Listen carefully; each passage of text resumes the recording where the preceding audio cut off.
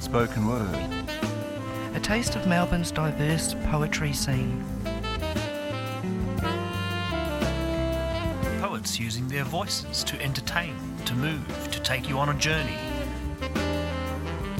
Connecting you to grassroots poetry and performance.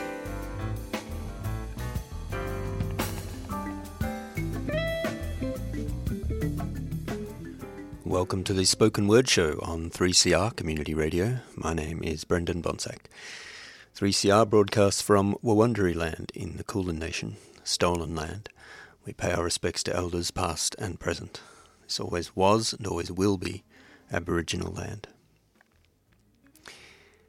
On today's program, Waffle Iron Girl talks with poet and educator Claire Gaskin about her latest publications, Eurydice Speaks and Ismainy's Survivable Resistance, published by Hunter Publishers and Puncher and Watman, respectively. You can find Claire's work on the W's at clairegaskinpoetry.com. Today's interview deals with themes of sexual violence and abuse, and if you require, support is available at the Women's Information and Referral Exchange on 1300 134 130 or wire.org.au. Thank you for coming in, Claire Gaskin.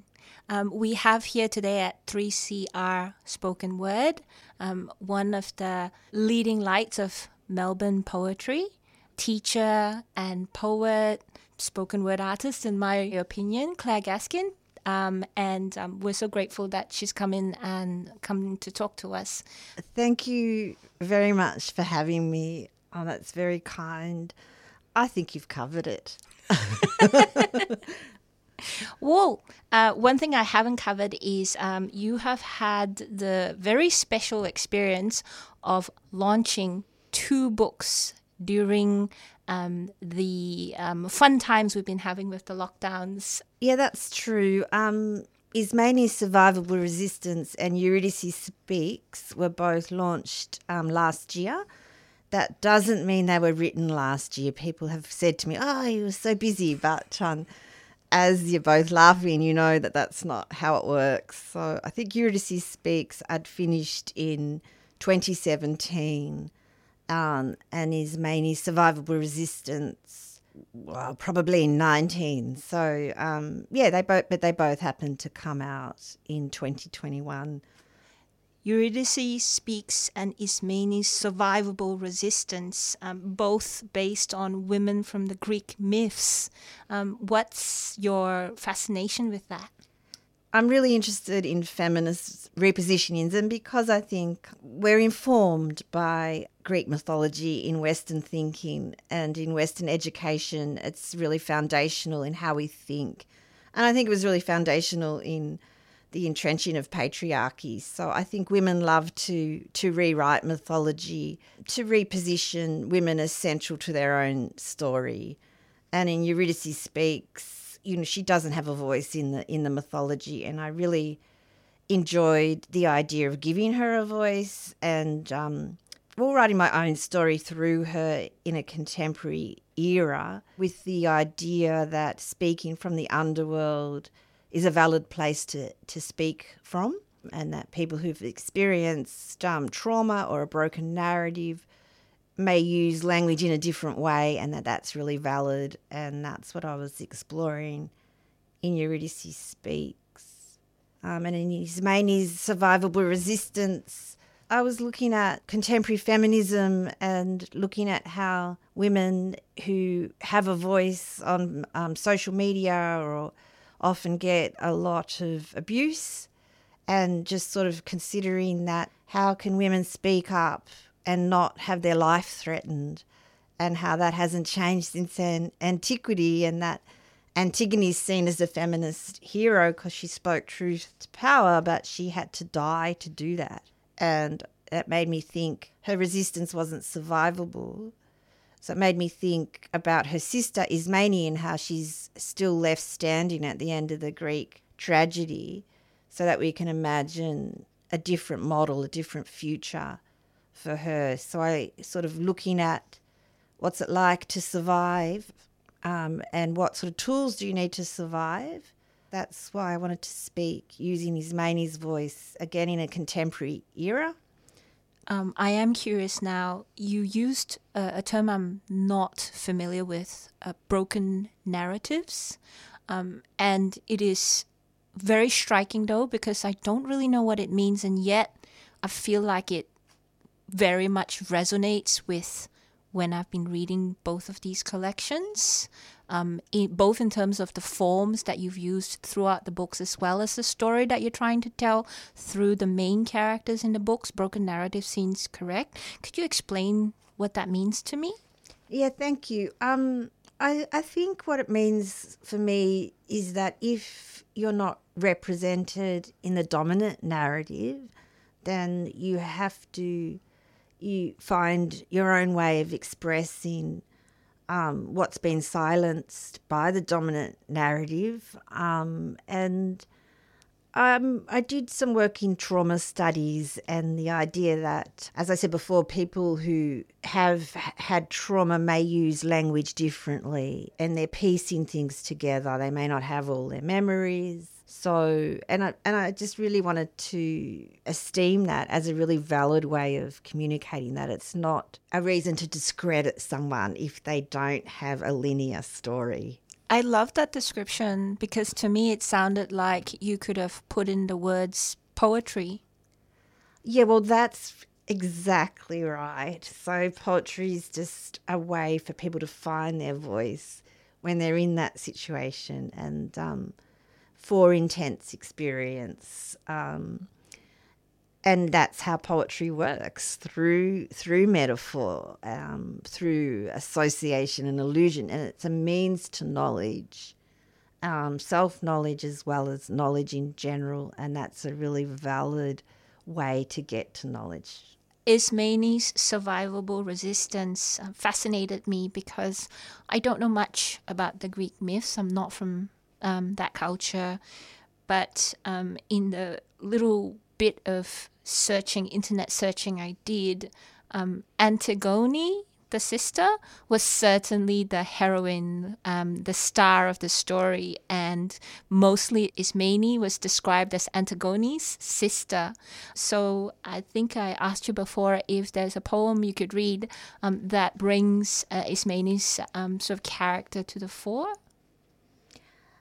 Yeah, look, thank you for that. You know, it is very Western, and that's an assumption.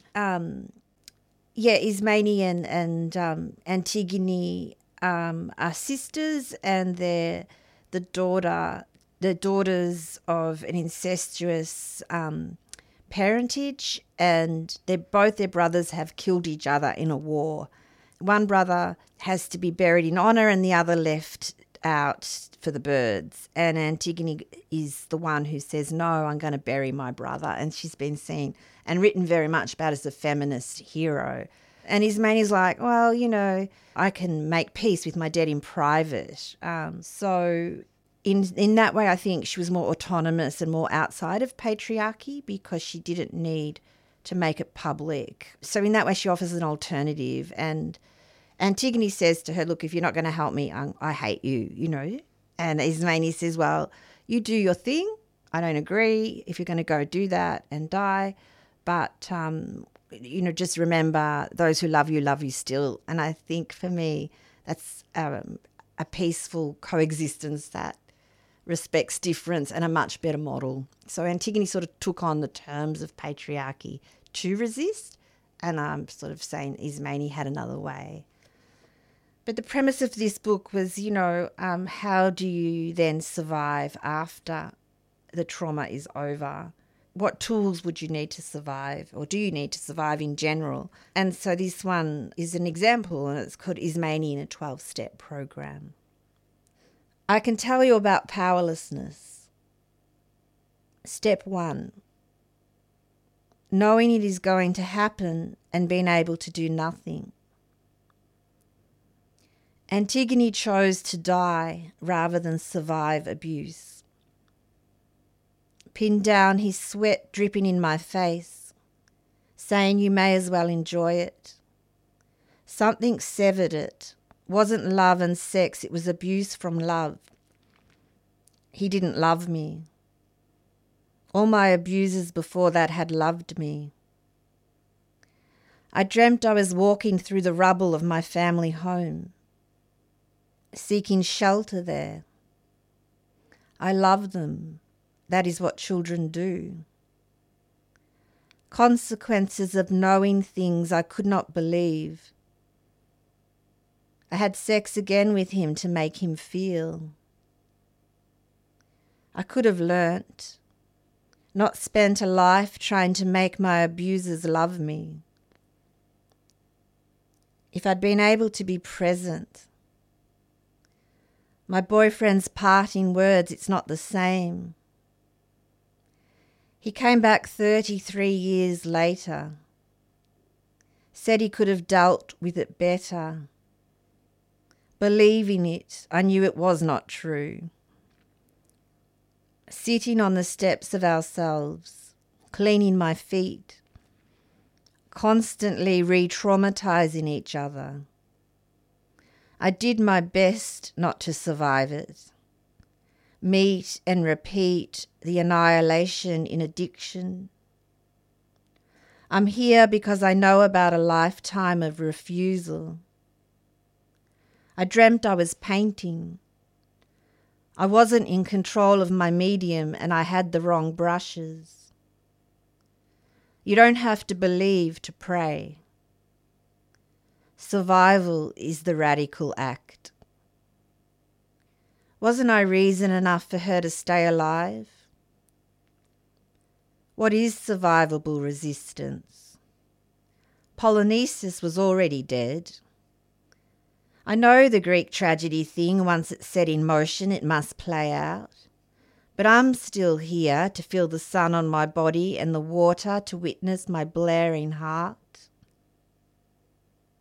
My abuser was giving me admission, something my family could never give me. I have to grip the arms of my chair to stay present. I use sex to avoid intimacy. Did she love Polynices more than life? Is that love? She made him her god. I get she felt like he was irreplaceable. What was I? But so was she, sister. I bury my dead in private. She needed it to be seen by other. Is to survive it to comply? She died to what they call sanity, logic, law, so I could live. She covered up that the first burial was mine. I couldn't stay in the house with Creon. I took off, got as far as Sydney before I met someone. We swam, drank, had lots of sex, moved on to the next beach whenever we wanted. A job at a magazine. The editor had sent everyone out. Lying on a hot rock by black water. The sound of metal bowls being placed on the ground. I am left. I am what is left. My body a bargain with presence, where things move in the breeze. It was the gaze of the train, the inevitability, the lake hollows, the sound of voices. That was Claire Gaskin reading Ismene in a 12-step program from her book, Ismene's Survivable Resistance. You're listening to 3CR Spoken Word. Ross House has community meeting rooms available for hire at subsidised rates. perfect for small meetings, student study groups, Zoom conferencing and seminars. Facilities include free Wi-Fi, display screens for presentations, projector and sound system, and a Zoom conferencing system. HEPA filter units have been placed in every meeting room. You can book and pay via their website, rosshouse.org.au, or contact reception during office hours on 9650 1599. Ross House is a 3CR supporter. You're listening to 3CR Community Radio 855 AM on digital and online. 3CR Radical Radio. We have here today at 3CR Spoken Word, Claire Gaskin. I'm going to make a little bit of a stretch. One thing that occurred to me as you were talking about Ismainy's survivable resistance and different modes of living after tragedy or opposing patriarchy. A thing that occurred to me was many migration stories when people move from homelands to other places because of displacement and other tragedies. There's this sense of, should I have stayed behind to fight? Did I have the right to go? Did I have a right to survive? Did I have a right to stay silent or, stay quiet or do what I needed to do in order to survive? And I wanted to recognize that resonance. Yeah, thank you. I hope I understand what you're saying. I think there's something about when you leave, in my case, family of origin, and understanding I couldn't save my sister, my mother, and having to live with that, and I can understand the parallel there. Yeah, I was listening to a podcast about grieving, and the quote from that podcast was, "Grieving is failed rescue." Yeah, and that's beautiful, isn't it? And I can see the parallel between that and regret. Like with grief, can be a lot of, what if I'd done this? What if I'd done that? Could have been different. And whereas in reality, it's grief and it's trying to have some control. And I could have rescued that person. Is in making that story, is just trying to have control, and it's sort of over something you have no control over, and it's masking the grief. But I can understand. That's the feeling. The other poem I was really interested in was Poetry as Presence, which is on page 21 of Ismainy's Survivable Resistance. I was hoping you'd read it and maybe talk to us a little bit about what your Ars Poetica is, what your philosophy and feeling around poetry is, because I felt like this was what this poem was about. Poetry as presence. Words rise to the surface, fall back into salt sea. The space between knowing and not. The lemon tree rests its lemons on the shed roof. Just to close my eyes brings together my heart wearing out my body. The drawer spills, birds of blame. My hands spill, cross-hatched early life. A dark spot on the reading of my palm. Peeling back layers of need to the inner thigh of desire. It does not describe, it inhales, it holds its breath to listen. It's really quite beautiful that you have identified that as this poem. That's a really astute reading. Thank you. It's sometimes it's really feels seen. One of my biggest sufferings is not feeling present. It's a symptom of PTSD, of trauma, of dissociation.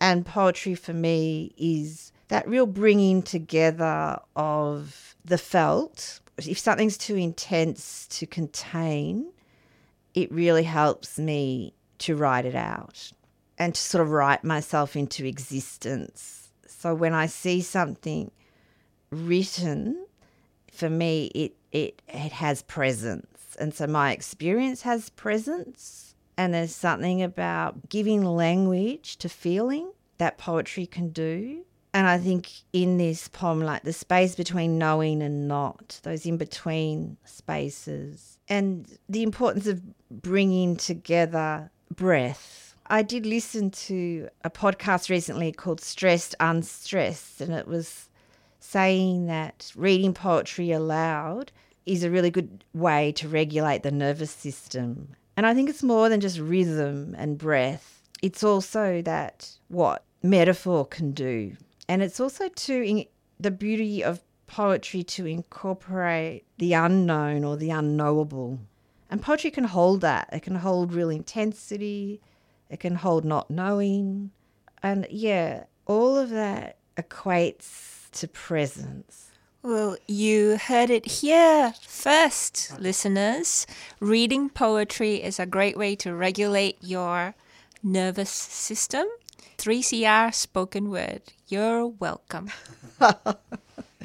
You have poems like Ismeni's 12-step program, which to me is gloriously narrative. Not necessarily a story from end to end, but you can see that picture in your head. Whilst to me there are other poems that are feel more like a fragment or a number of fragments, or perhaps a number of still lifes in a gallery, and somehow they still hold together as a whole. How do you choose the scenes that go into a poem? There was a writer who said, I only trust fragments. And there's just something so beautiful about that, being non-didactic. Placement's such a powerful thing. And I mean, that's how metaphor works. You put two things together that haven't been put together before, and you come up with something that maybe doesn't come out of either of those two things. It's a third thing. I do, interestingly, tend to write in a linear way. So I'll fill notebooks and then I'll go through them and look for the poetry in it. So I'll look for where is the poetry in my great diatribes, and then place them together and see what they say. And so I'm sort of in that position of discovery. You know, what story are these fragments telling when they're placed together? So it's sort of like a tool to knowledge. Like I learn things about myself and by doing that. Eurydice Speaks is a set of linked sonnets where each sonnet takes lines from the sonnet before. And in that way, it's sort of a larger version of what we're talking about here, where the fragments not only exist within the poem, but side to side between the poems of the collection as a whole. How is that different in terms of working on it on the scale of an entire collection? I actually had fun doing that. I worked in a similar way, like taking out of my notebooks what I thought worked as poetry, which is often the line. And I had a lot of fun, as you said, the sonnet pairs, and working in the second one with noun substitution, which meant that often it retained the alliteration. So it felt to me like a way of getting underneath the first word with the second repetition of the word being the Ulipo thing of 7 words later in the dictionary or some variant of that. So I suppose it took it a bit further, that idea. Like, so you've got the fragment and then you've got, by substituting the noun, to me it's like what that word brings, what the word originally brings with it and what's under it. I had a lot of fun. That was fun. It was playful. I'm going to jump right in and see how you feel about reading Sonnet 35 from Eurydice Speaks. Sure. She is alive in wakefulness. Dying, my mother looked at me like she didn't know me. In that moment, I was known. The space between objectifications is his desertion. The time between eventualities is his distance. The tomb is unmade as you read it aloud. He won't be distracted by the sunset. Fabric restless in the weakness of unexpressed grief. Closing regret over the speckled eggs of my eyes. If I smell you, I incarnate. The taste of the bay in my mouth. I hold sleeplessness to my chest like the baby we didn't have. I fight fog and fulfillment. Anger clears my head. Thank you. I love that last line. I have to admit that I really enjoyed hearing you read it. One of the reasons was because I read it in my head as I fight fog and fulfillment anger clears my head. Because for me, there's something very fulfilling about anger. And fulfillment anger seemed to me to be something that echoed in common between both of these collections, anger and how to survive it, as well as make it something that is our lifeblood rather than sucks out our lifeblood. I think that's a beautiful word to make one word, fulfillment anger. Anger gives you yourself back. When you're angry, you're getting yourself back. It's important sometimes. Thank you, Claire. Do you have any shows coming up that we can tell our listeners about? Yeah, I'm doing a reading for the City of Melbourne Libraries, Biblioteca, on the 31st of August, Lygon Street, Carlton. So come along, 7 o'clock. That should be fun. And we can get your books. It's really great to ask your independent booksellers to get them in, or otherwise you can go to my website, clairegaskinpoetry.com, and order the books from the publisher. I just want to really thank you, Alice, for your beautiful sensitivity in looking at my work. You're welcome. Do you think you could take us out with death? Sure. It's generally what takes us out, isn't it? That's great. Death. Sleep absorbs me as paper towel absorbs water. Dream reflects life lived backwards. The moon is pulled, smoothed into edgeless stones. In the throat of the river, dropped into the green ocean swallow, glass ball. The life force, the love force. The life force is so strong, it forces me to breathe. Breathing in, I know I am breathing in. Breathing out, I know I am breathing out. I have the authority to say this. Breathing in, I know love is being loved. Breathing out, I let go and allow love being. Thank you, Claire. Thank you so much for having me.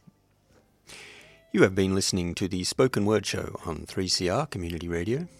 We heard today from Claire Gaskin in conversation with Waffle Iron Girl about her latest books, Eurydice Speaks and Ismeni's Survivable Resistance. You can find Claire's work on the internet at clairegaskinpoetry.com. And if today's show raised issues for you, support is available at the Women's Information and Referral Exchange on 1300 134 130 or on the web at wire.org.au. As always, a podcast of today's show is available from www.3cr.org.au/spoken-word. And please tune in every Thursday on 8:55 a.m. at 9 in the morning, and also support 3CR by becoming a subscriber to the station. Help keep grassroots poetry and radio on the air. My name is Brendan Bonsack. Thank you for listening.